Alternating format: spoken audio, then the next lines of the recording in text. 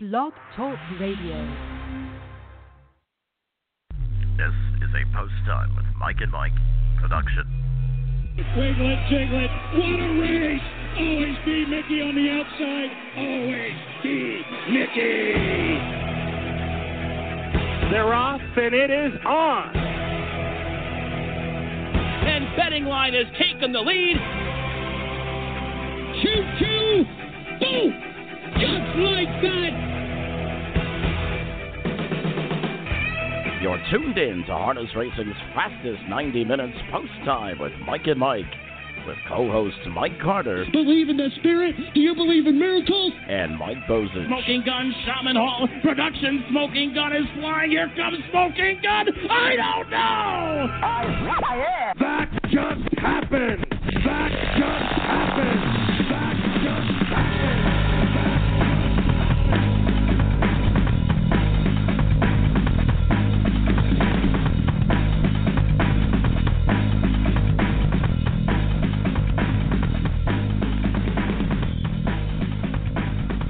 Don't touch that dial. It's another Thursday morning edition of Post Time with Mike and Mike, presented by Bet America. Mike Carter alongside of Mike Bozich. And Mike, we're coming off a spirited weekend of live racing, and we're getting ready to enter a spirited weekend of live racing. Obviously, the opening race call from the Jim Ewart Memorial last year, where Always Be Mickey took on Wiggle It Jiggle It, and what a race it has come to be this year with contenders like Mel Mara. Sintra is actually coming down from Canada, Mike. It's going to be a epic race for sure. Yeah, that was quite a stretch rally, Mike. Sintra winning the Canadian Pacing Derby. But yeah, I'll tell you what, these older pacers, they certainly put on a show. They're going to do so once again in the Jim Ewart. That's certainly going to be exciting to see. And, of course, our good friend Barry Vicker will be on the call. But we've got a great show on tap for you today. Matter of fact, getting to the racing coming up this weekend, good card at Mohawk as well, and we'll kind of take a look at that throughout the course of the show. But we've got a great show on tap for you today, Mike, and first of all, let's start off on a serious note, and of course, prayers and everything like that to the people that were affected by Hurricane Harvey. But what about Hurricane Irma, Mike? You know, it's one of those things, Mike, and it's sad, but we're kind of keeping our eyes on it. Obviously, our friends at Pompano, Gulfstream Park, all that stuff down there. But, Mike, I'll tell you what, the entire coast down there is kind of prepping. They've got Irma, they've got Jose right behind them, and Katia is actually formed right in front of Texas. So, you know, all of our friends that are in those states, Mike, they're dealing with some very crazy circumstances. I talked to Gulfstream Park's track announcer Peter Aiello yesterday, who said he's going to ride it out in Florida. And I'll tell you what, Mike, there's many others, but definitely from all of us here at Post Time with Mike and Mike, our thoughts and prayers and, everything with those folks. And, Mike, my parents, they live in Virginia. You live in Maryland. I'll tell you what, you guys are get buckled down for this thing. Yeah, there's a possibility that we can get some of the remnants of it. As a matter of fact, we got some of the remnants of Harvey. I don't know if you guys did, but that dumped a bunch of rain on us for a day or so. But once again, for everybody down in Florida, prayers certainly to you, and hopefully Hurricane Irma's bark is bigger than its bite, so to speak. But anyway, we got a great show on tap for you today. We're going to kind of reflect a little bit on an old racetrack, a racetrack by the name of Brandywine Raceway, not too far from where I'm sitting right now, Mike, at Harrah's, Philadelphia. And we're going to have a pretty big night remembering Brandywine coming up tomorrow night with a special post time of 6:30.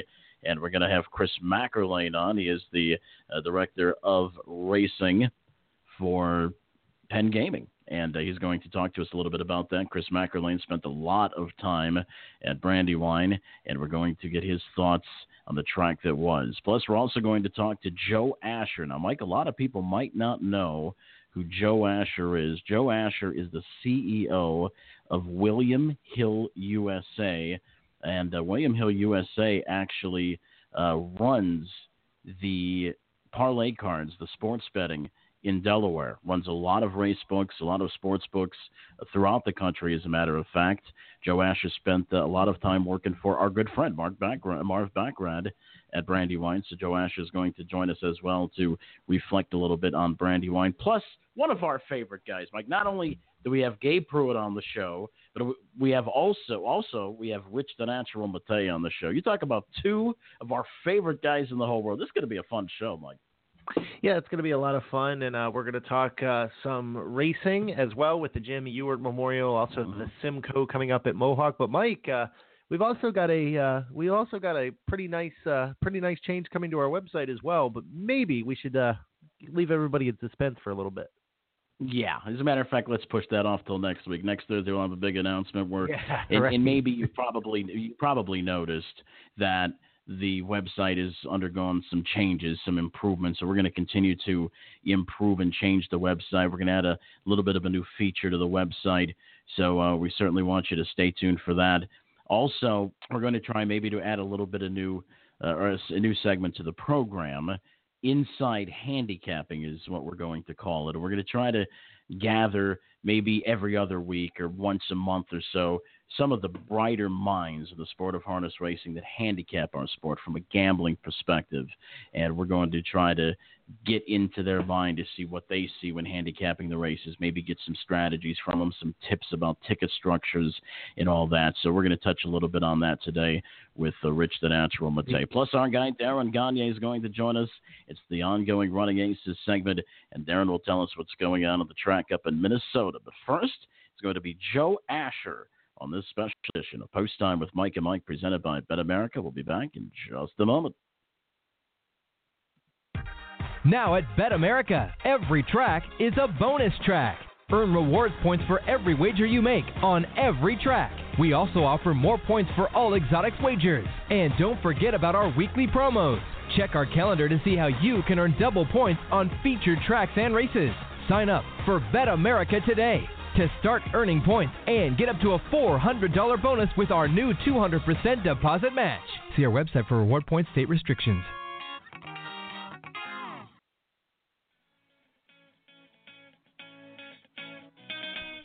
Here at the stable, our mission is to provide fair market for owners of yearlings while giving investors the most informative way to purchase all of or part of a horse. The stable will cater to all budgets by having an open fractional buying market and a flat rate billing system. At the stable, we aim to minimize the risk in buying and maximize the benefit of selling. Visit thestable.ca or give Anthony McDonald a call at 519-400-4263. That's 519-400-4263. It's thestable.ca.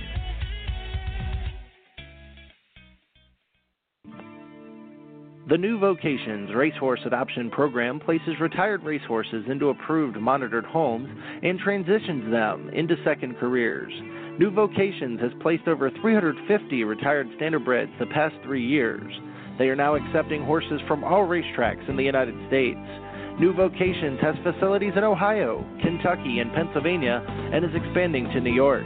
To learn more, visit newvocations.org and on Facebook at New Vocations Racehorse Adoption Program. We're back on Post Time with Mike and Mike, presented by Bet America. Mike Bozich along with Mike Carter. And right now, we're joined by Joe Asher, the CEO of William Hill USA. Joe, how are you, sir? Doing great. Joe, tell us a little bit about, before we're going to talk, of course, about Brandywine, a place that you were at for a few years. But let's talk first about William Hill USA. For those unfamiliar with what that is, can you tell us what exactly that is? Sure. William Hill is one of the biggest sports betting companies in the world, and we operate sports books across the state of Nevada. We're also the risk manager for the Delaware Lottery in their NFL parlay betting in the state of Delaware. So we're basically the biggest bookmaker in the state of Nevada, and therefore, since sports betting is largely confined to the state of Nevada, the biggest bookmaker in the U.S. as well. Wow, that's something else. And obviously you're the CEO, so you're a very busy individual. But and we certainly appreciate you spending a few minutes with us here today. But Brandywine Raceway, of course, the big night's coming up at Harrah's, Philadelphia on Friday night. We're going to kind of honor the times of the old racetrack in Delaware that closed back in the late 80s.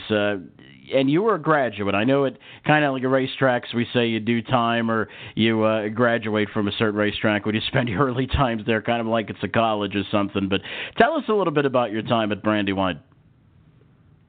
Well, I started going to Brandywine as a little kid with my dad. He used to go out and bet the races, and so I would go to the track with him. And when I was 16 years old, I got a job working in the publicity department for Marv Baccarat, and worked at Brandywine from 1984 in 85. Then in 86, I went up to Foxborough for a year, then came back and worked at Brandywine right up till it closed. It was great. It was a wonderful track, wonderful place to be, some incredible people. Some of my closest friendships, trace back to those days. So it has a very special place in my heart. And fast forward to when I started a company out here in Nevada, I called it Brandywine Bookmaking, nice. And it was named after the racetrack. And then I eventually sold that to William Hill.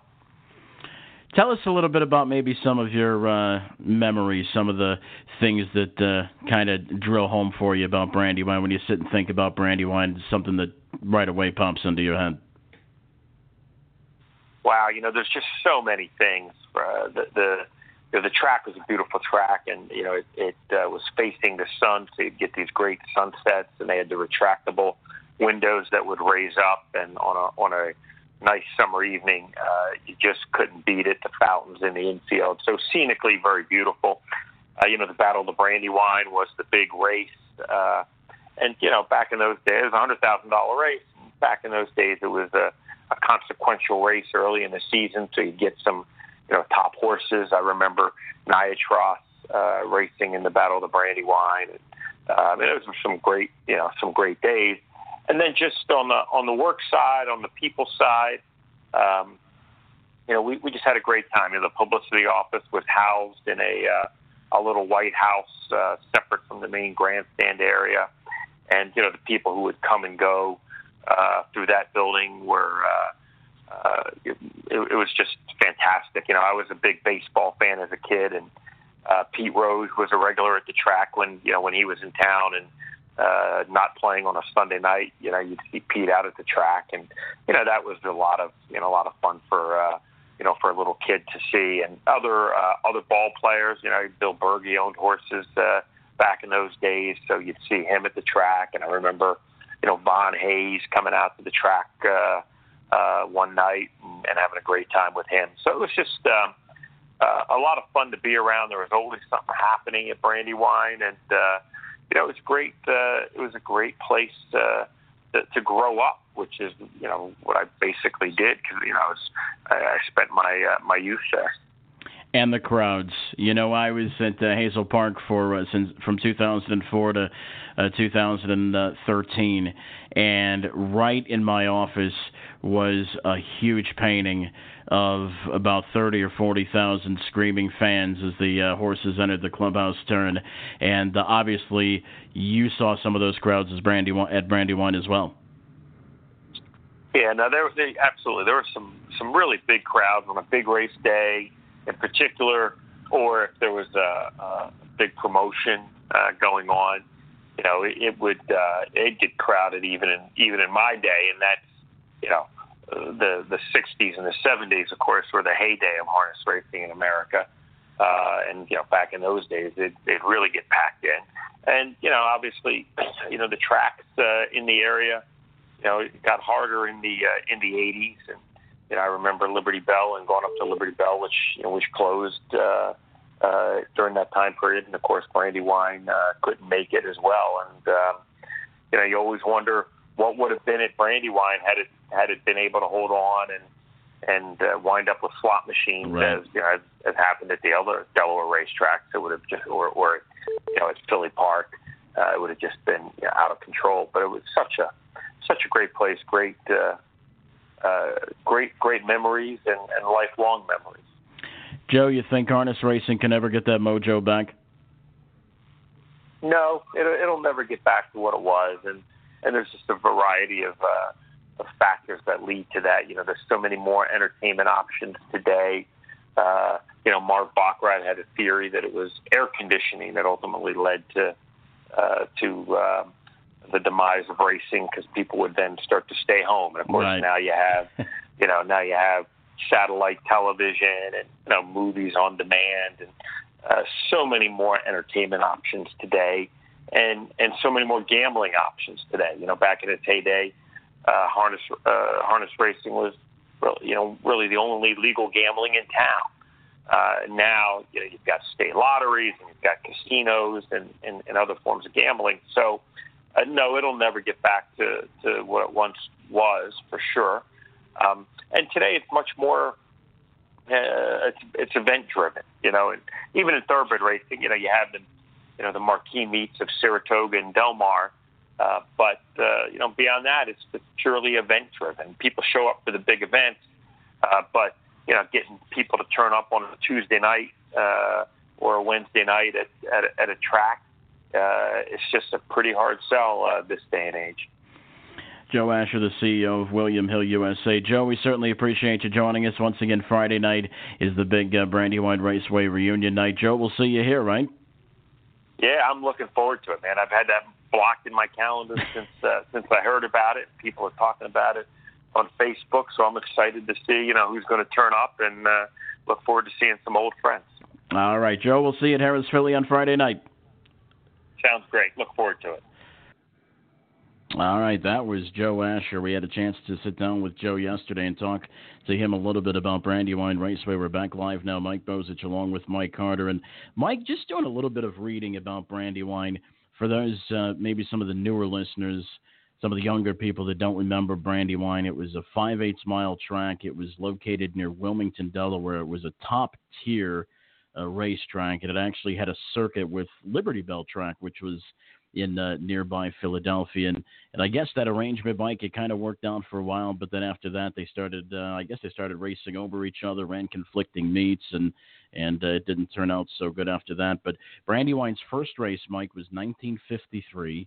A horse that won it was a horse by the name of Headpin. Mike, Headpin. Headpin. And it was a Class C pace for a purse of $900. And how many fans you think came out for opening day at Brandywine back in 1953, Mike? I'll give me a number. 53,212. 53,212. No, actually, it wasn't that much, but it was still a really nice crowd. 13,500 fans. Hey, you know what? You moved the 5 over, and you got my number. We're in good shape. There you go. Today, the site of Brandywine Raceway is a housing development, and I believe it's named Brandywine Hunt. There's a little establishment every once in a while that we go, some of the people in the race office and myself go to. It's called The Hideaway. Very good food, very nice. It's like walking distance from the old Brandywine. But as a matter of fact, there's a street named Clubhouse Lane that is in the development that's still it's like the outline of a racetrack, like the outline of a racing surface. So good stuff from Joe Asher. We certainly appreciate him joining us, and we're going to hear a little bit more about Brandywine from the Director of Racing at Penn Gaming, Chris McElwain. That's coming up at about 11:05. And Mike, our good friend Gabe Pruitt's coming up in just a few minutes, so you'll have a chance to talk to him about all the good stuff down in Lexington. Mike, more Kentucky Sire Stakes coming up here in the next couple days. Yeah, we got some Kentucky Sire Stakes action coming up. And I'll tell you what, the racing has been fantastic. I've actually had a chance to watch a few races, and it's been a lot of fun. And hopefully the program continues to grow and prosper as it has. I know the dual program has definitely helped them out. We'll talk more about that with Gabe Pruitt on the backside of this commercial break. You've got Post Time with Mike and Mike, presented by Bet America. The Kentucky Sire Stakes is a culmination of a month-long series of preliminary races, with the biggest money earners getting a chance to compete in one of the richest finals in North America. The Kentucky Sire Stakes includes 2- and 3-year-old pacers and trotters competing for over $2 million in purses. All the races are conducted at the historic Red Mile in Lexington, Kentucky. The series starts on Thursday, August 17th at 7 p.m. For more information, visit khrc.ky.gov. That's khrc.ky.gov.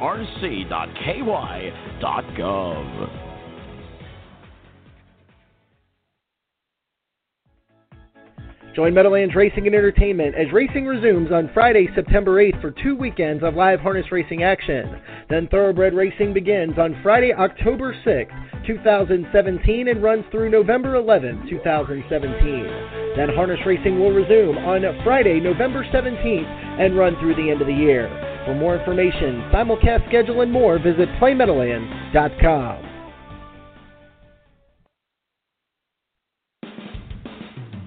Summer racing heats up at the Downs at Mohegan Sun Pocono.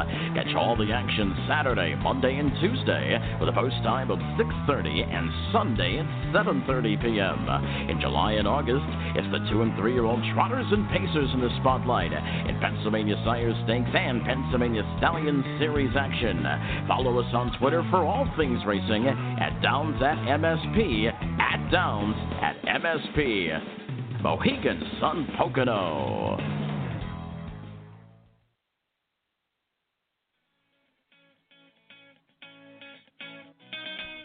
Here at the stable, our mission is to provide fair market for owners of yearlings while giving investors the most informative way to purchase all of or part of a horse. The stable will cater to all budgets by having an open fractional buying market and a flat rate billing system. At the stable, we aim to minimize the risk in buying and maximize the benefit of selling.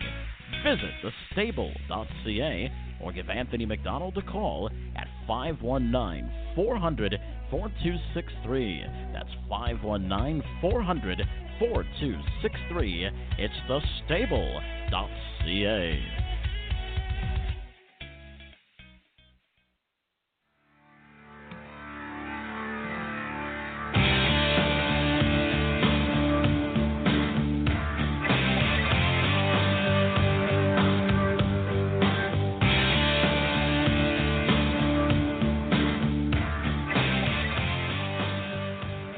We're back on this edition of Post Time with Mike and Mike, presented by Bet America. Mike Carter alongside of Mike Bozich, and we're joined now by a man who is very glad he is not in Florida, Mr. Gabe Pruitt. What's going on, Gabe?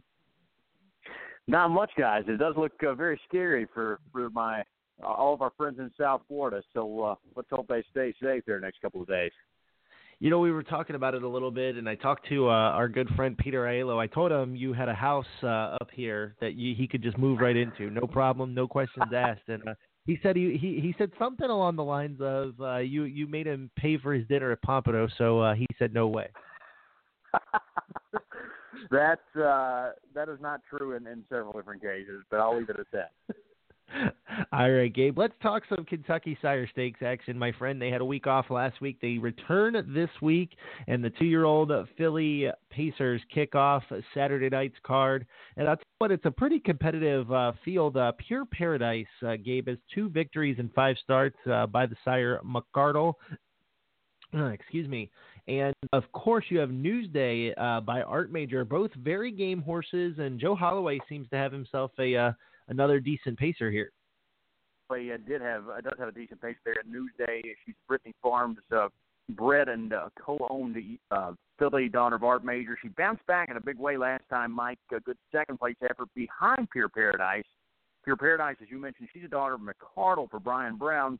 Got off to a little bit of a rough start. That's part of the nice to think about this dual eligibility now, where you can be multiple states. She started off in the Ohio Sire Stakes. She finished 8th in the first 2 Ohio Sire Stakes events there. She was in one at Scioto, one up your way at Northfield. But then she's really ran it into form here since arriving at the Red Mile. She has a 3rd there in the first leg of the Sire Stakes. She had a win last time, and she's probably going to be the favorite back on Saturday night. Now, Gabe, race number 2 is a very competitive field of pacers, and it's another field of 2-year-old filly pacers. But you have a horse in here that is 3 for 3 with a mark of 151-4 that might be heads above the rest in Bandstand. She added Lasix last time, Mike. Really sprinted home, unleashed the final quarter, 26-1 to get it done. A nose over the 2 Hurricane Empress, who's right back in this spot as well. But she's really at the head of the class here in terms of these Kentucky Sire Stakes fillies. You can look to make it 4 for 4.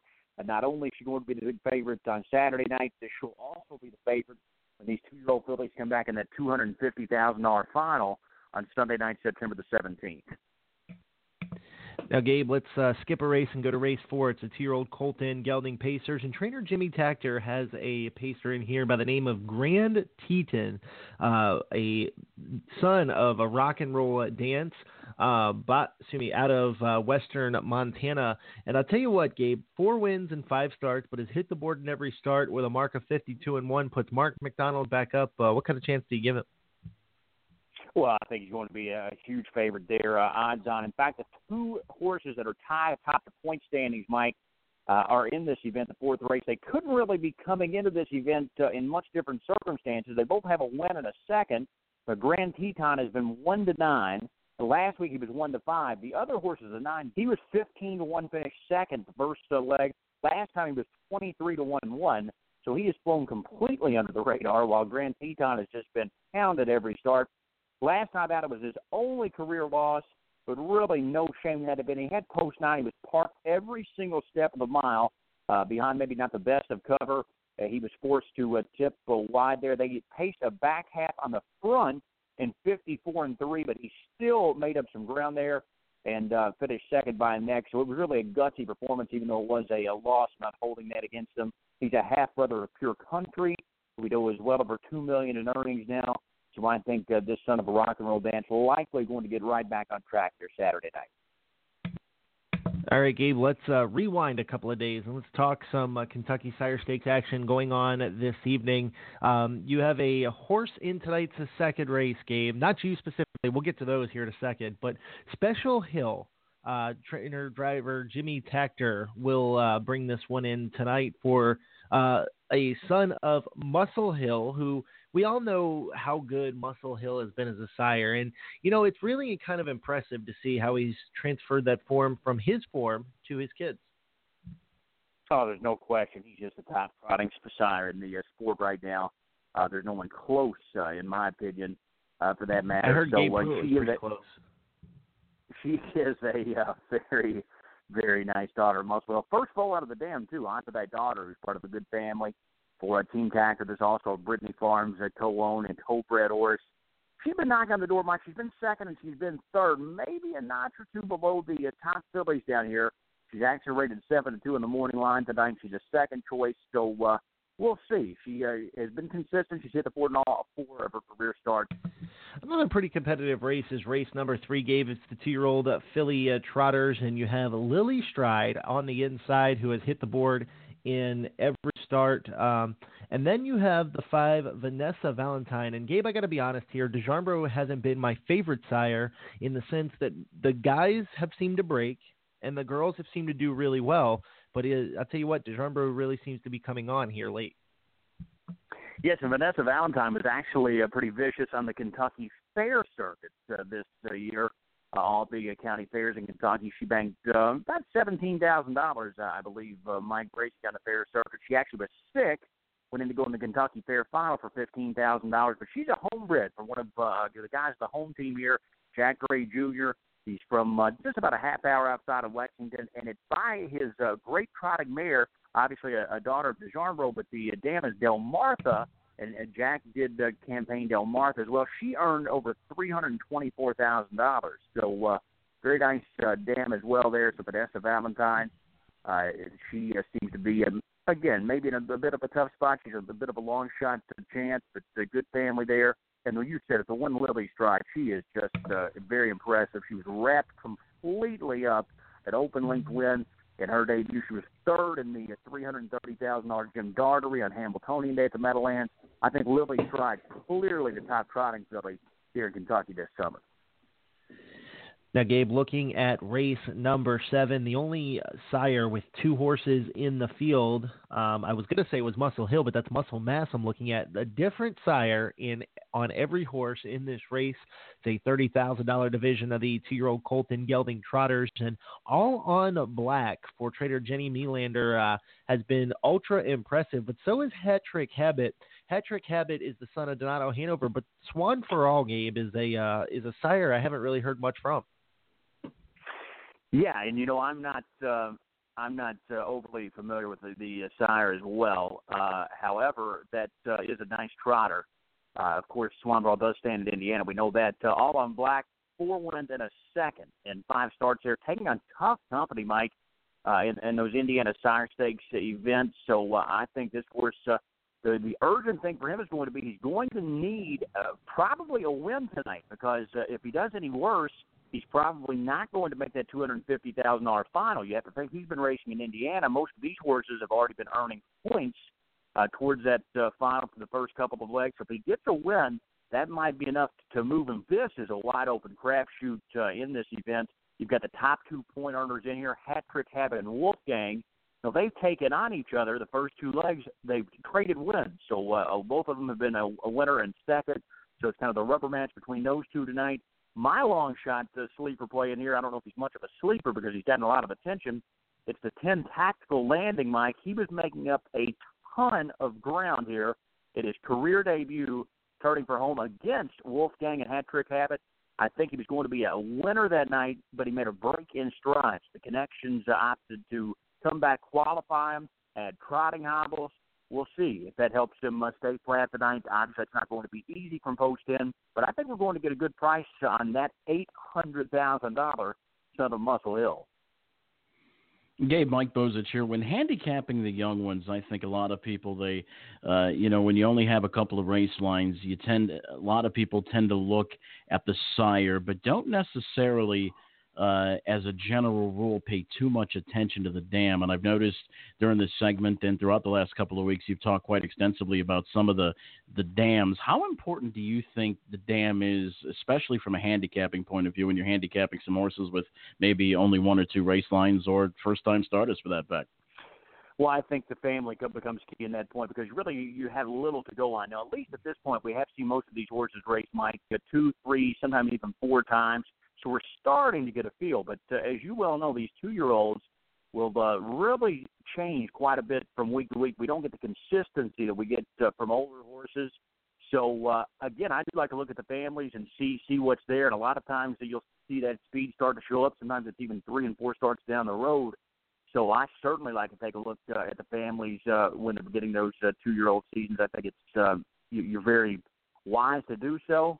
And again, you have to look. Horses really at that age, they seem to go backwards and forwards, as you guys may agree, in a hurry. You'll see horses that really step up. Some horses really start off like gangbusters, and before you know it, they've tailed completely off.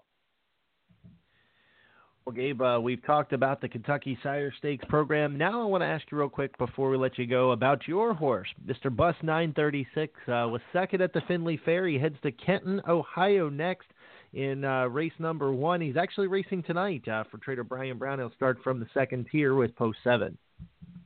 Well, I'm not going to get to see it, Mike, because obviously we're going to race with these Kentucky Sire Stakes events here at the Red Moss. So I was hoping you would make the trip down and call me and let me know how he does in there. They're actually running a double card, so who knows? Maybe I will make it down there. No, in all honesty, that looks like a very tough spot. We've got the 7-hole. I don't like to complain. Owners like to complain about posts, but we've got the 7-hole. Apparently, the track, they go 5 across. So we're actually like there are 3 horses starting the second tier. We're in the middle of those 3, and it looks like we're in against a killer. I don't know if you've seen him in any of the Ohio tracks yet, but there's a horse in there that's 13 for 13 tonight. So I don't think this is going to be any picnic-type event that we're involved in.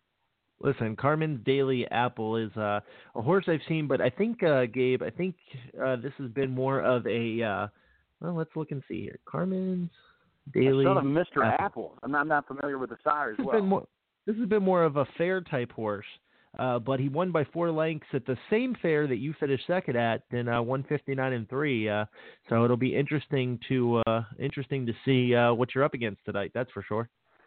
Yeah, he looks like a very tough horse. He may be just a fair horse, but 13 for 13 made $28,000. That's certainly a nice 2-year-old colt. So hopefully we can just get a piece in there. That's all I'm hoping for. All right, Gabe. Well, we certainly appreciate you taking time out to join us. We'll see you back next week before the final, and go Dodgers. Go Dodgers. We got to get this thing turned around. And that's right, guys. Last 2 legs, of course, tonight and Saturday night. That's the 3rd leg for the 2-year-olds. So after that, all attention here is going to be focused on those finals coming up on Sunday night, September 17th. All right. Thanks a lot, Gabe. We'll see you back here next week, buddy. All right. That was Gabe Pruitt, the track announcer and handicapper at the Red Mile. Coming up next is Chris Mackerlane. We're going to go back in time to talk about the Big B, Brandywine Raceway. You've got Post Time with Mike and Mike, presented by Bet America. Now at Bet America, every track is a bonus track.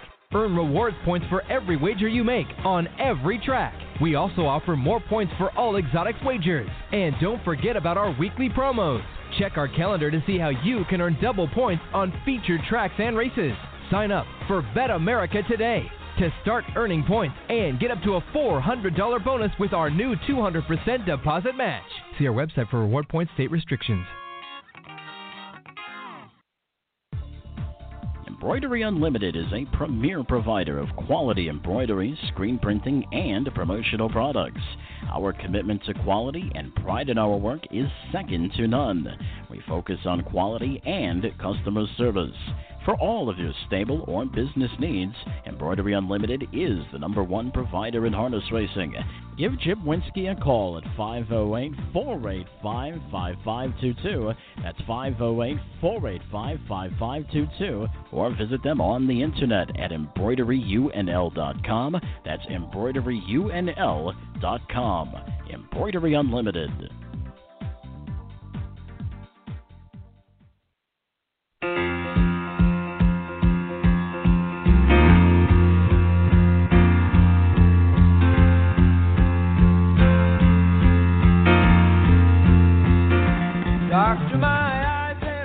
We're back on Post Time with Mike and Mike, presented by Bet America. Mike Bozich along with Mike Carter. Plenty left on this edition to come. We're going to hear from Darren Gagne from Running Aces, and the natural Rich Matei will be joining us as well. We're going to get inside his handicapping mind and maybe get some tips and tricks from him as far as handicapping and picking winners is concerned. But first, it's the Vice President at Penn Gaming, our good friend Chris Mackerlane, joining us. Chris, how are you, sir? Good, Mike. Mike, pleasure to be on. All right, well, we certainly appreciate you joining us. Kind of like Joe Asher, your schedule is pretty busy as well, so we certainly appreciate the few minutes you could spend with us. But, Chris, obviously you were at Brandywine Raceway back in the day, and you spent some time there. And, of course, we've got the big night that we're going to kind of reflect on the memory of Brandywine Raceway coming up here tomorrow night at Harrah's, Philadelphia. What can you tell us about Brandywine? Well, I worked there when I was in high school and part of my college years, I think 84, 85, 88, 87, and 88. And Joe Asher may have been on already, but he was there right around the same time. He started a couple weeks before I did in Marv Bachrod's office. And, basically I think everything over my career in racing, I can pretty much trace back to my years at Brandywine in terms of friendships, in terms of being able to make connections, meeting great people, and, getting really immersed in racing. So I'd been a fan before that and had some experience on the racing side and handicapping, but Brandywine really opened my eyes and my career towards getting into racetrack management, and I think it's worked out okay. I've been happy since then, and Brandywine really was the start of everything from my side. Now, Chris, obviously Brandywine Raceway, and, a lot of the tracks back in the 80s, they got a ton of people, and obviously it's different than it is now where there's not as many people at the racetrack. In fact, Joe Asher said, the invention of air conditioning was probably the worst thing that could happen to racing. But what was it like in those days to see that many people there for harness racing and just horse racing in general? Yeah, no, it was fine. I mean, you guys are dating me and making me seem real old. I guess I am now. I used to be a young guy, but now I guess I'm one of the older guys. But even Brandywine in the mid to late '80s, it was near the end of Brandywine, but there was still a strong live audience there. But even then, I hear from people saying how great the '60s and '70s were there, and I'm sure there were more people. But it was fun. Simulcasting was just starting out. I remember watching. I think the Breeders' Crown used to be the big simulcast coming in. It was a single race as part of the card. you didn't take full card simulcasting, so it was kind of a big deal at that point. But yeah, I mean the business certainly evolved, and it's gone through a lot of changes. Some of those have been positive, some of them maybe not so positive. But Brandywine, unfortunately,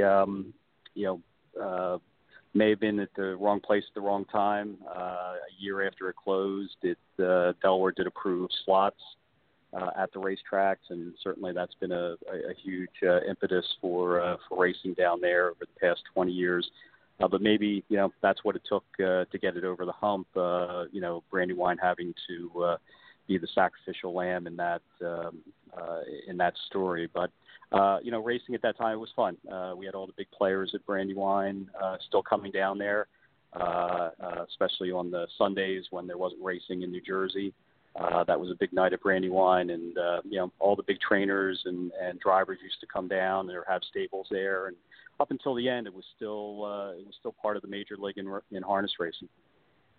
Yeah, Joe Asher brought up that point, Chris, and I thought that was a very interesting point about what would the landscape of racing look now if these tracks like Liberty Bell and Brandywine and Garden State, if they were all able to get expanded gaming, what would the landscape of racing look like now? I think that certainly would be interesting. But Chris, what if you had one memory or maybe a couple memories that you can point to, your favorite memories from Brandywine Raceway, what would they be?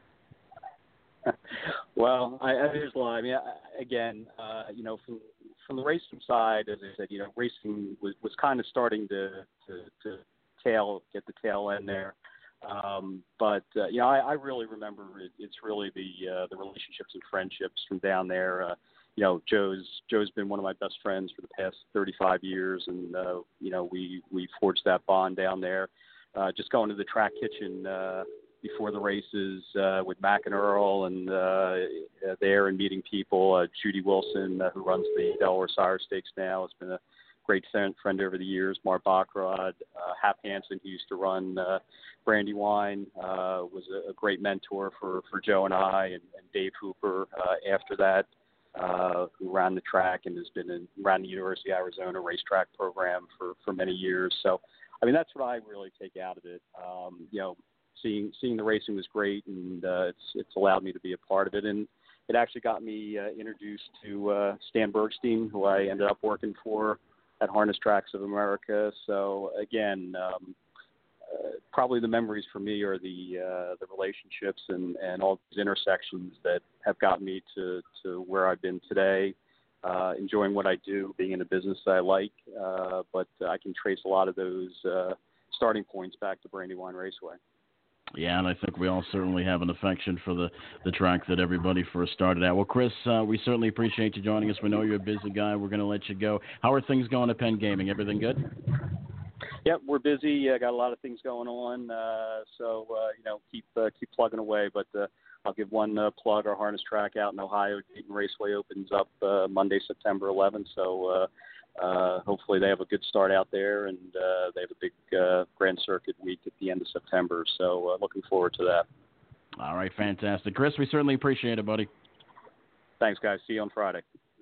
All right, that was Chris McElwain, Vice President of Penn Gaming. Mike, you think about a lot of these guys that came from Brandywine. We had two of them on this show. Joe Asher, Chris McElwain, Marv Bachrod, all went on to very successful careers. Yeah, they did, and like you said, it was kind of like graduating college, Mike, their first track, and, I think we all kind of feel that way about our first track, like you said. I know I feel that way about Buffalo, kind of graduating on to the next thing, and it's, definitely it's sad to see that a track like that has gone away, because it seems like the memories from there are just so amazing. Yeah, and Joe Asher talked about it, Chris talked about it a little bit, the landscape. What would it be if tracks like Garden State and Liberty Bell and Brandywine had slots? I'll tell you, it would certainly make for a very interesting landscape out here on the East Coast. Well, we're going to kind of transfer our attention away from the East Coast, and we're going to talk about Minnesota. Well, actually, we're not going to talk about it. Our good friend Darren Gagne is going to talk about it. It's time for our Running Aces segment. We've got Rich the Natural Matei coming up. Plus, we've got some good races to take a look at. We're going to take a look at a great card coming up on Saturday at Mohawk with the Simcoes and some eliminations there, as well as the Jim Ewart Memorial coming up on Saturday as well. We're going to take a look at that, but first it's our Running Aces segment. Take it away, Down. Running Aces Casino and Racetrack is the premier harness racing facility and card club in the upper Midwest, located just off I-35 and just north of the Twin Cities in beautiful Minnesota, and available at simulcast centers and on ADWs across North America, with live harness racing action on Tuesday, Saturday, and Sunday nights from May through September. This season, Running Aces introduces the new 20-cent jackpot Pick 5 wager. For more information, visit our website, runaces.com.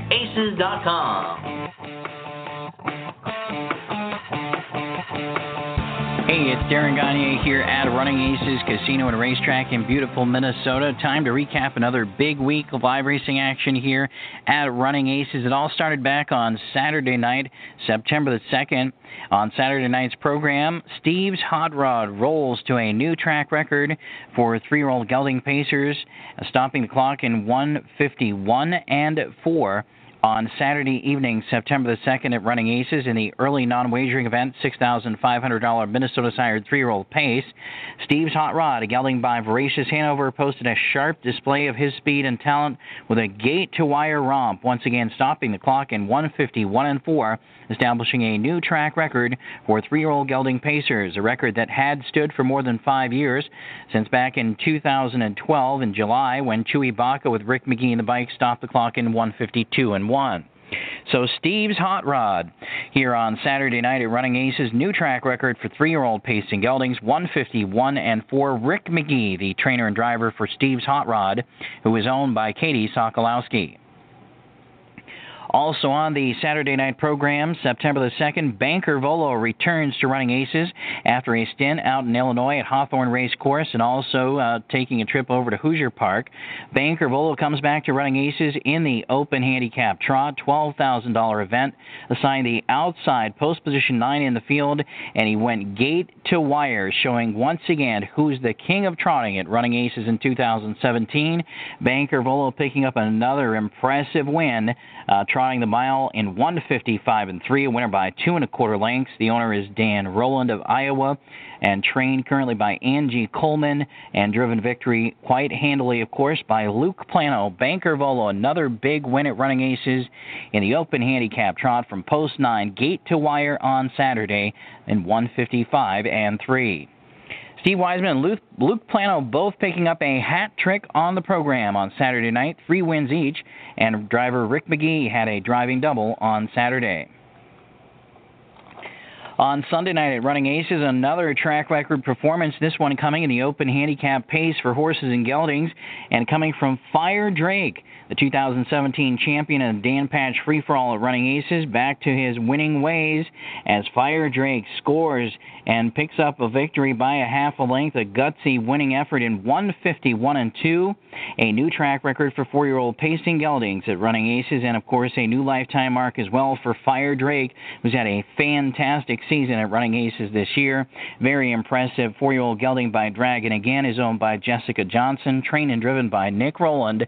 Another outstanding performance from Fire Drake on Sunday night, taking the featured Open Handicap pace for horses and geldings again in track record time, 1:51.2 for 4-year-old pacing geldings. Best in the business was second in that race, and JD's Brenton Cherie finished third.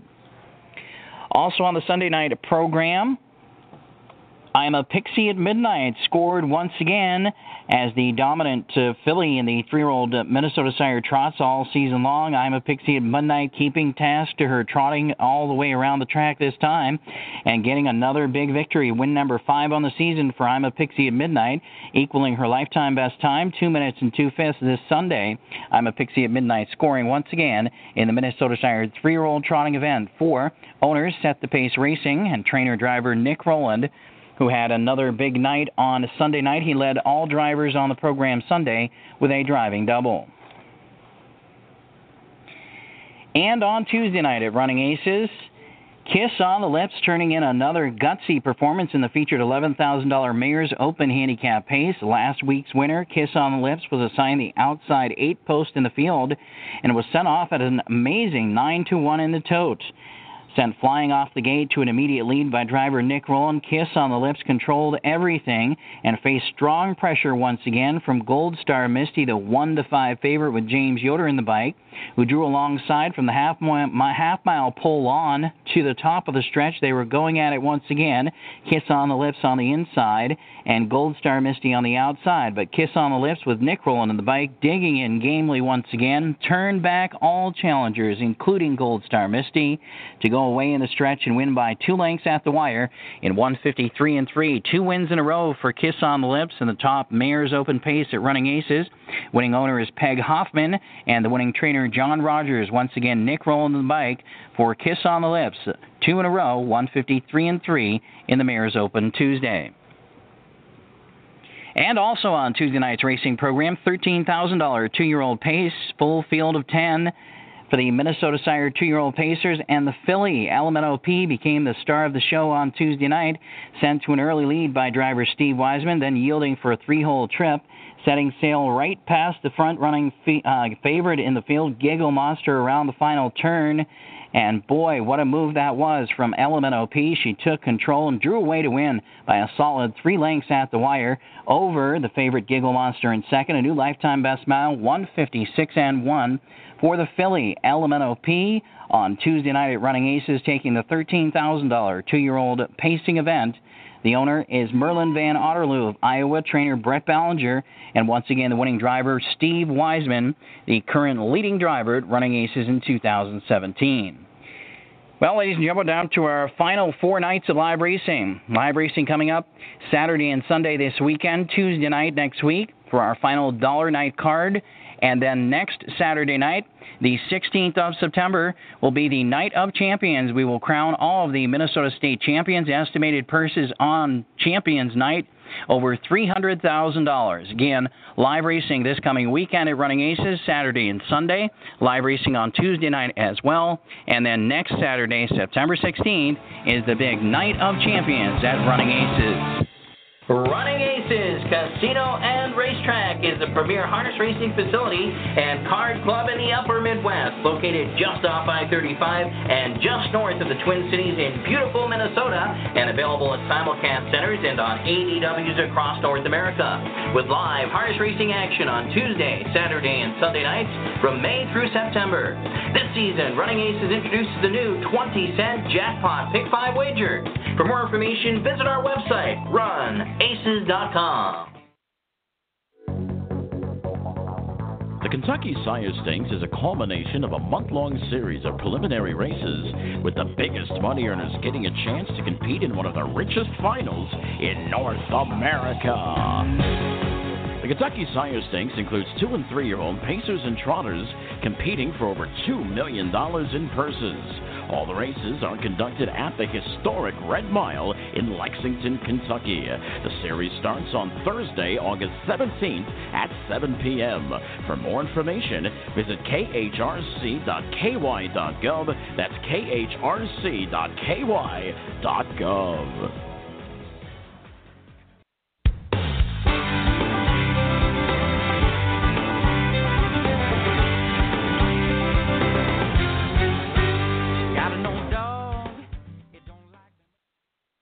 We're back on Post Time with Mike and Mike, presented by Bet America. Mike Bozich, along with Mike Carter.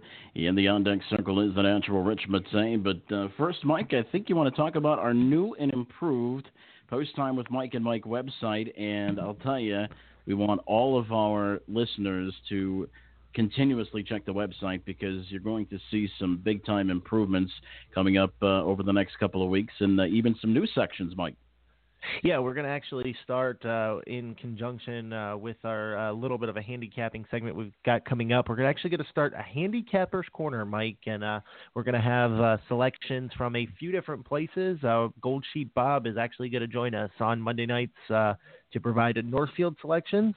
You're going to help us out with Harris Philadelphia Wednesday selections. Rich Mattei is going to help us out with Friday's Meadowland selections.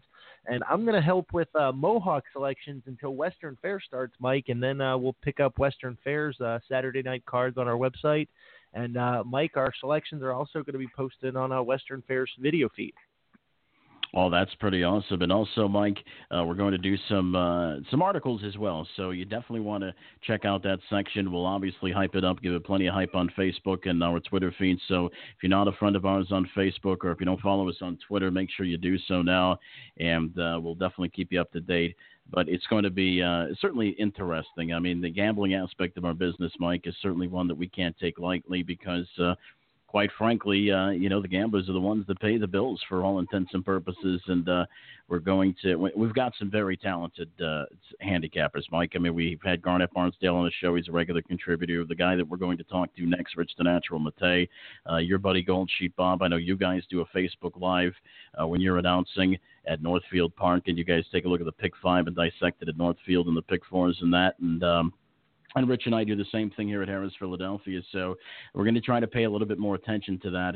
So make sure you keep an eye on our website, postttimewithmikeandmike.com. Right now, let's bring in our guy, the natural Rich Matei, one of the brightest young handicappers. And I'm not saying that because he buys me dinner frequently. I'm telling you this because the kid is really a very, very sharp handicapper, not only in harness, but in thoroughbred. Rich, welcome in.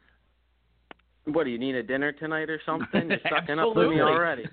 Ray, I heard. Listen, real quick, Rich. I heard you can't afford dinner right now, so we might have some trouble there.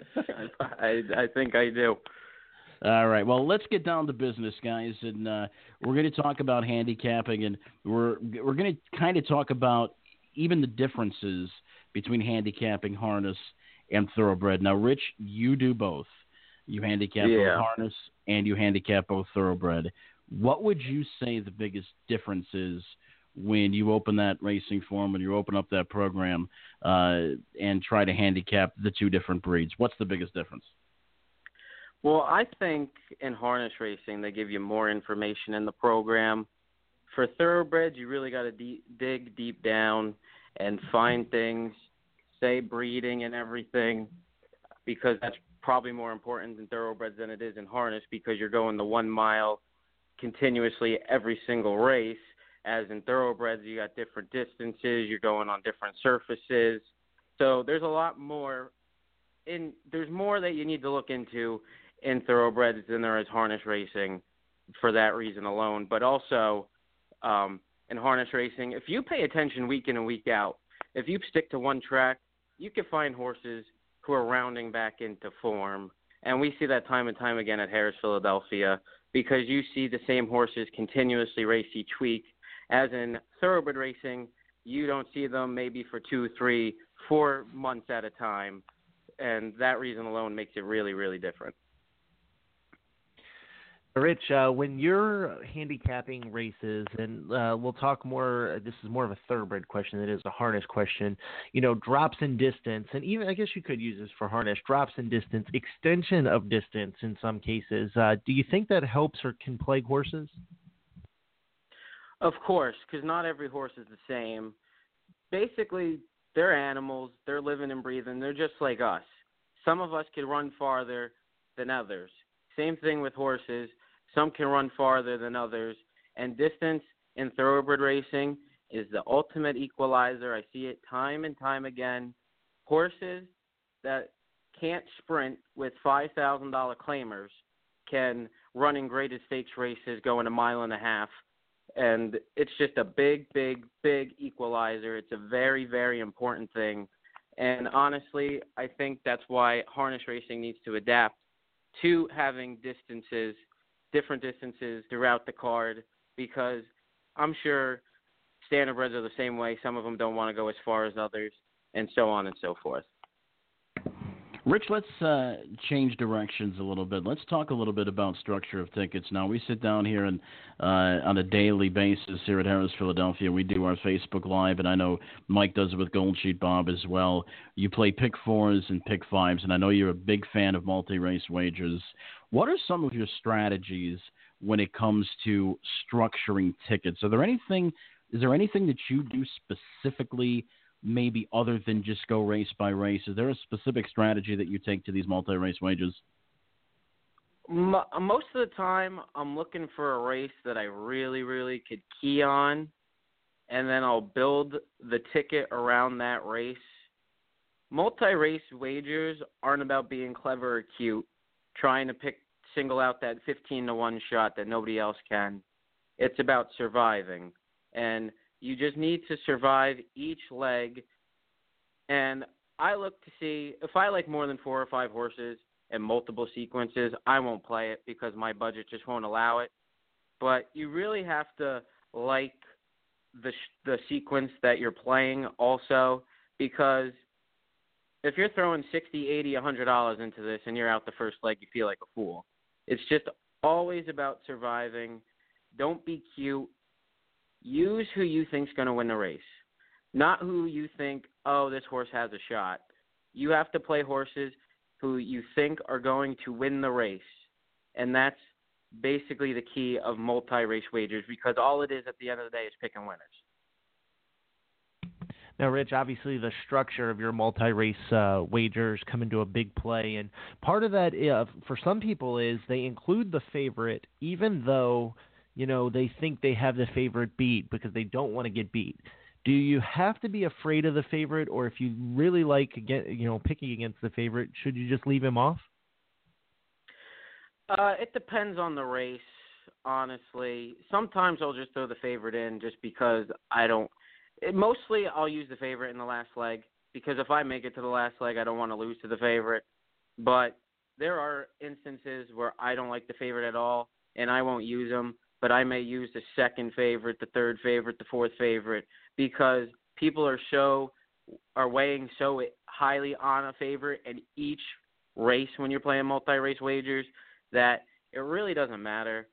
If you don't like the favorite, don't use him. If you don't think he can win, don't use him. But if you think he has a chance to win the race and you're not really against him, I would use him, because like I said, multi-race wagers are not about being cute and getting the big score.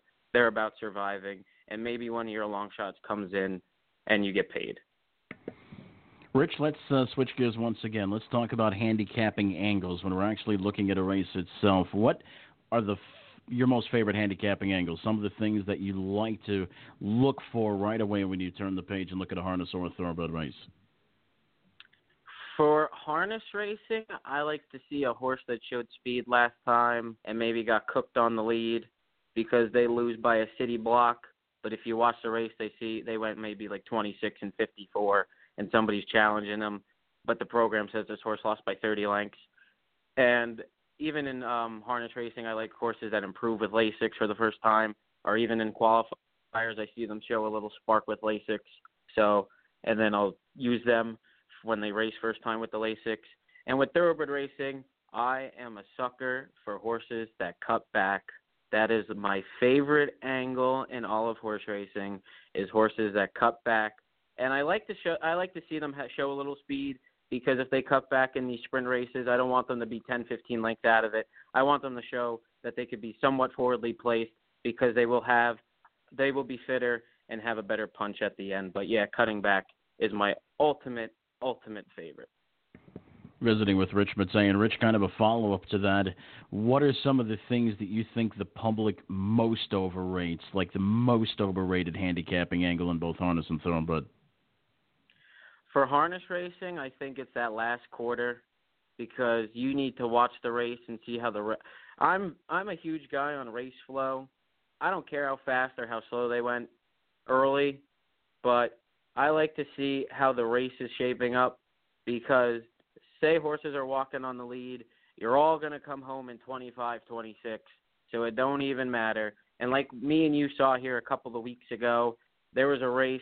They were upper level condition horses, but they went 25-4 and 53-3, and they walked home, but they went 1-2 around the racetrack. That shows to me the flow of the race was built towards speed, and even though they came walking at home at the end, that was a big effort. And even drivers, I'm not a huge guy when it comes to, there's a big driver change, because everybody sees it, and everybody is going to bet that, and the horse's odds are probably going to be lower than they should be. And for thoroughbreds, the most overrated, I think, is trainers, and probably first-time geldings and first-time Lasix. I think those are the most overrated handicapping angles you could have, and even jockeys, because the horse is what takes you there. It's not the driver. It's not the jockey. Sometimes the jockey or the driver would win the race for the horse, but 99% of the time, if the horse isn't going to win, the horse isn't going to win. Now, Rich, it's interesting that you mentioned the driver angle of it. If a driver picks off or jockey picks off and, maybe goes to a bigger long shot for whatever reason, is that a big red flag for you? Not really. I really don't pay attention to it. I might, if it's a very, very rare occurrence, I will pick up on a jockey or a driver change. Maybe it's because you don't know at the end of the day. Maybe they're doing this guy a favor and just driving or riding the horse for him, or maybe they're warming up the horse in the morning, or they're exercising the horse in the morning. You really don't know what's going on. You don't know the word, and maybe for that you'd use the betting board as a clue to see if they're getting bet or not. But for me, I really don't pay attention to who's driving or riding my horse. Half of the time when the race is going off, I'll ask somebody next to me, who's driving that horse, who's riding that horse, just so I know halfway through the race. Once again, visiting with the natural Rich Mattei. Rich, a couple of more questions before we let you go. And I know we constantly have this discussion amongst the both of us, and we also do on Facebook Live every once in a while. But I really believe that it's equally as important how to bet a particular horse as opposed to who to bet. I mean, really anybody can take a look at a race and kind of see maybe who the best horse is or who's got the fastest times or whatever, who's got the most money earned. But how to bet is equally as important. I've seen so many circumstances and situations where people pick the right horses, but they just don't bet it the right way. How do you, say, for example, we've got like a 3-5 or a 4-5 shot. You really like the horse. You think the horse is going to win without a question, but then it comes a question of how can we make money in the race? So in a particular race like that, how do you think we could make money? How do you think how to bet becomes so much more important, in my opinion, than who to bet? Yeah, for example, if I think there's a heavy favorite that can't lose, I'll look at the next race and look for doubles and just try to pound maybe a $20, $30 double that pays $20 or $30. Because for me, I'm not a good exacta, trifecta, superfecta player, and I know that. I'm a good multi-race player. I know how to pick winners, so I'm going to stick to my strong hand and try to pick the winner of the next race and see if I can maybe pound the double and make money off this 3-5 and 4-5 shot. It's all about what you're comfortable with and what your strengths are. You have to play your strengths. If you're a good ticket maker at playing exactas and trifectas using long shots underneath with the favorite, then you should do that. It all depends on what your strengths are. So you should go to the track, maybe even write down what you bet that day, and see and do it for maybe a month, 2, 3, 4 months, because you're spending your hard-earned money. You're wagering your hard-earned money, and you just don't want to give it away. Go to the track, keep record of what you're betting, see what your strengths are, see if you're good with turf races or dirt races. See if you're good with 2-year-old races or older horses. See if you're good with trotters or thoroughbreds. You have to see what strengths you have in order to make an effective wager. All right, one last question for you, Rich, before we let you go. When you open up a racing program, we'll keep this the harness. When you open up a racing program, what's the very first thing you look for? I usually don't look for anything. I let the program tell me. I wait for something to pop out to me, and then I'll investigate it more. Say there was a horse that looks like he's first over.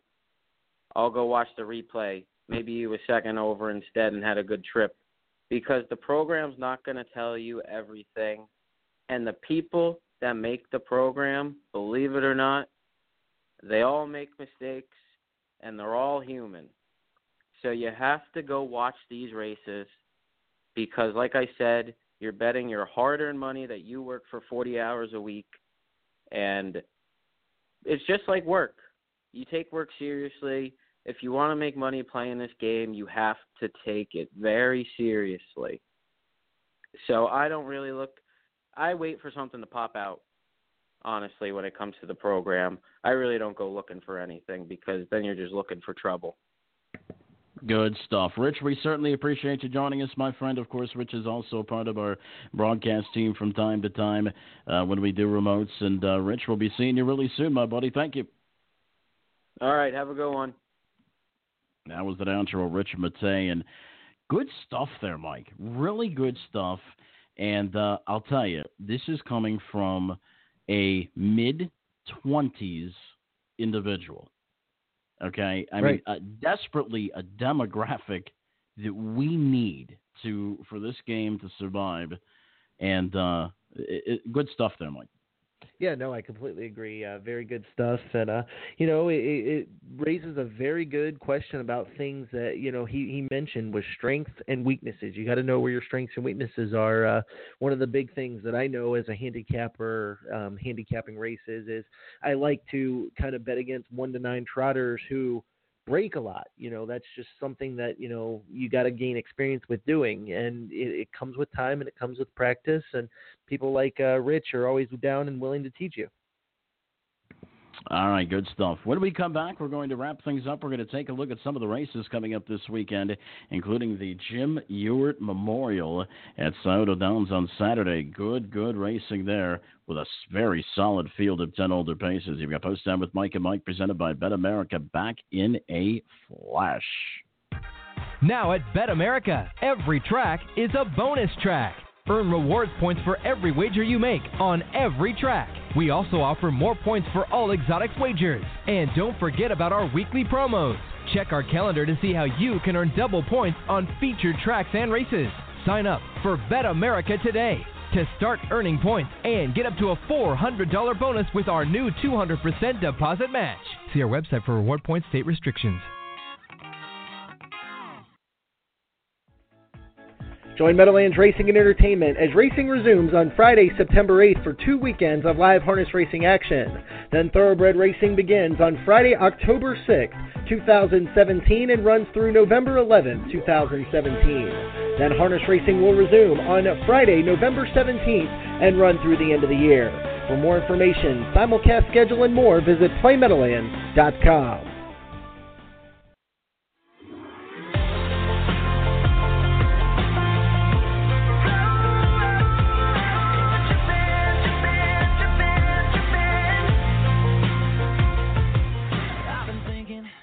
We're back on this edition of Post Time with Mike and Mike, presented by Bet America. Mike Carter alongside of Mike Bozich, and we're going to take a look at a couple of races from Scioto Downs Racetrack in Columbus, Ohio. And Mike, the Jug Preview goes as race number 7. I know we've been talking about the Jim Ewart, but the $125,000 Jug Preview comes up as race number 7. It's a field of 8 with the scratch of Sherry Holliday's Thursdays in September.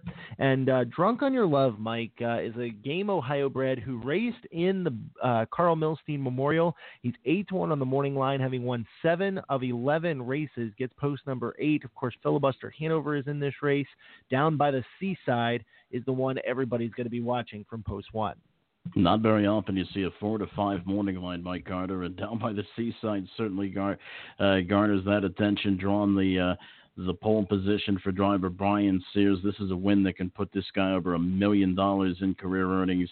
And what a great horse, and what a great duo Brian Brown has. Of course, Fear the Dragon was scratched here, Pennsylvania Sire Stakes Day. It was just a sickness, so he's obviously going to make a speedy return to the racetrack per their connections. But the Drunk on Your Love, a horse you mentioned, draws post 8, but belongs to Jason Settlemore, I believe. Filibuster Hanover's in this race as well. This horse has been hinting at some pretty big efforts, but Down by the Seaside unquestionably is the one to beat. And maybe we should have kept Richard aboard because we talked about how we could make money with 1 to 5s. I think that's going to be your dilemma here. Yeah, I mean, me and Garnett Barnsdale have said the same thing. You can make money as long as you structure your ticket correctly and use a couple of bombs underneath. And, you could make some money with potential with Down by the Seaside, Mike. The Jim Ewart Memorial is going for a purse of $225,000, and boy, is this a stellar field.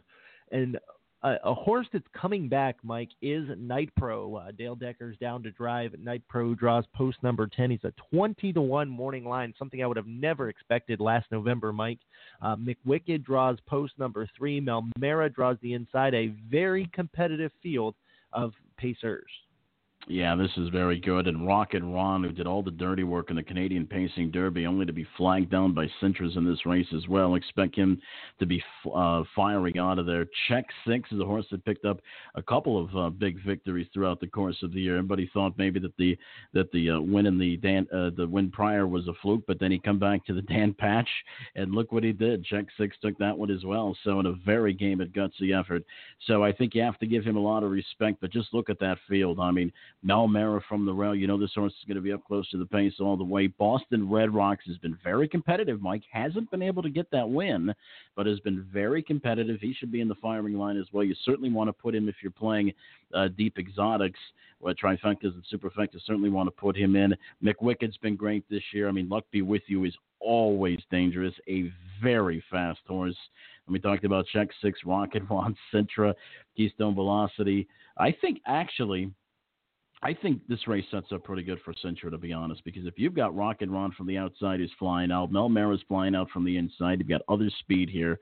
I think this may set up once again for the good closing kick of Cintra if he has any kind of striking range. Yeah, this race sets up to be more of a closer's race than it was last year, Mike. You remember Wiggle It, Jiggle It, and Always Be Mickey showed a ton of early speed and class, and they kind of held on towards the end. But all these horses just about have 148 or 147 marks. Who knows? Maybe we have a track record performance coming up.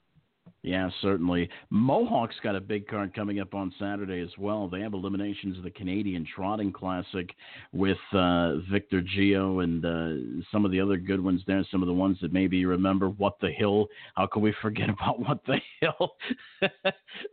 Bill's Band's in that particular race as well. That's in race 1. And then, of course, right in race 2, you've got Long Tom, International Money, Dover Dan, who just picked up a big win here in Pennsylvania Sire Stakes action. So some good, familiar 3-year-old trotters that people may remember from Hamiltonian Day, Mike. Yeah, it'll be interesting to see what can come of What the Hill, Mike, and if he can return to winning ways. In some people's minds, he did win the Hamiltonian, and I think, if I'm right, I think we're still waiting on that appeal from the connections of What the Hill and those guys. All right, moving right along on the Mohawk program, their big race, and I know they've got a pretty strong card. They've got the Elegant Image eliminations as well. They have Ontario Sire Stakes action, but the big one is the Simcoe, going for a purse of $163,000. That's race 9 with some very talented 3-year-old fillies, including Idyllic Beach and Better's Up, who looked very, very good in winning a Pennsylvania Sire Stakes consolation here last week at Harrah's, Philadelphia. It does draw post 9. Doug McNair, the regular driver, is back in the bike on Better's Up. I believe Brett Miller drove him here on Sunday. So that can be a value play right there, 9-2, a horse who I think has just got a lot of potential.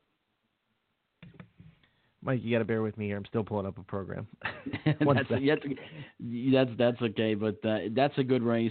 And like I said, there's Ontario Sire Stakes races all throughout. I mean, a very, very good wagering card, by the way, Mike. But getting back to the Simcoe, Better's Up, I think, does have to overcome post 9. Even over the big track, that can be tough. But I think if Doug McNair can put her in prime striking position, I think she's got a big chance to upset Idyllic Beach. That's race 9. Race number 9. I'm glad you're mentioning this as you're walking along, because I'm looking around for this horse, like where the heck is the horse at? Mike, another division of the Simcoe comes in race number 5, and this is a horse that I notice here is Classic Pro, who was an Ontario Sire Stakes champion this year. He also raced in the Carl Milstein Memorial for trainer Dr. Ian Moore. Ocean Colony has been another big horse for trainer Jimmy Tactor, and of course Tony Alania's got Art Scene in this field. Obviously, the names that stick out off the page are Ocean Colony and Classic Pro. But Mike, Classic Pro was 3rd in the Pepsi North American Cup and 4th in the Meadowlands Pace. Classic Pro could show up without the big 3 here. Yeah, and Artsine almost pulled up a major upset last weekend at Yonkers, so you certainly want to keep an eye on him right now, 3-1 in the morning line. But that is a wide open race. Maybe some unfamiliar names for a lot of people that are looking at it just by looking at the names. But yeah, Artsine, Classic Pro, I think are definitely 2 of the horses that stick out there. Ocean Colony, we talked about him as well. That's the 3-year-old open. So once again, Mike, a very, very good card. Elegant Image eliminations as well for the 3-year-old filly trotters. So a very, very good card. Some very good harness racing coming up over the weekend once again, and all in preparation kind of for the big weekend coming up not too far in the future in Delaware, Ohio, Mike. And I believe you'll be there once again. Am I right? Oh, yeah, we're going. Post time with Mike and Mike. We'll have a couple of correspondents on the ground, myself, Taylor Johnson, and Jessica Otten. We'll all be live from the Little Brown Jug. We'll do some Facebook Live. We'll do some pictures, and we're going to have a good time. It's a fun experience. If you've never been to Delaware, Ohio, it's a good experience. And, Mike, we got to get you down here one of these days. I know. I keep saying I'm going to go, and I work. You know what I mean? I hear it's just very tough with Harris Philly racing during the day for me to get down there. But we've got another remote coming up right around the corner. Mike, of course, will be at the Breeders' Crown coming up both on Friday, both days, Friday and Saturday at Hoosier Park. But we've got a remote coming up very quickly as well. I might be dead by the time Jug Weekend is over, because the following day we got to go to Hoosier Park. And so we're going to be at Hoosier Park for the Hoosier Pacing Derby, the Centaur Trotting Classic, and a couple other big races. And it's rumored that Huntsville is going to show up at Hoosier Park on that night, Mike. So it'll be interesting to see him as well. Very, very interesting. Yeah, he did not look very good in Pennsylvania Sire Stakes action here today, or back on Sunday race that was won by Boogie Shuffle. What a great listen. We certainly appreciate all of our guests putting forward a great show today. Chris Mackerlane, Joe Asher joining us, Rich the Natural Matei, Gabe Pruitt, Darren Gagne. Don't forget to keep logging on to our website, posttimewithmikeandmike.com. Some very interesting changes coming. Mike, anything else as our closing theme plays? No, not at all. Special thanks to Ushmo Canada, who continues to quote our tweets. We certainly appreciate you helping out. We certainly appreciate everything everyone does for us. We'll see you back here next Thursday with the first post of 10:30. Also, check out our handicapping page at posttimewithmikeandmike.com. Closing time. You don't have to go home, but you can't stay here. I know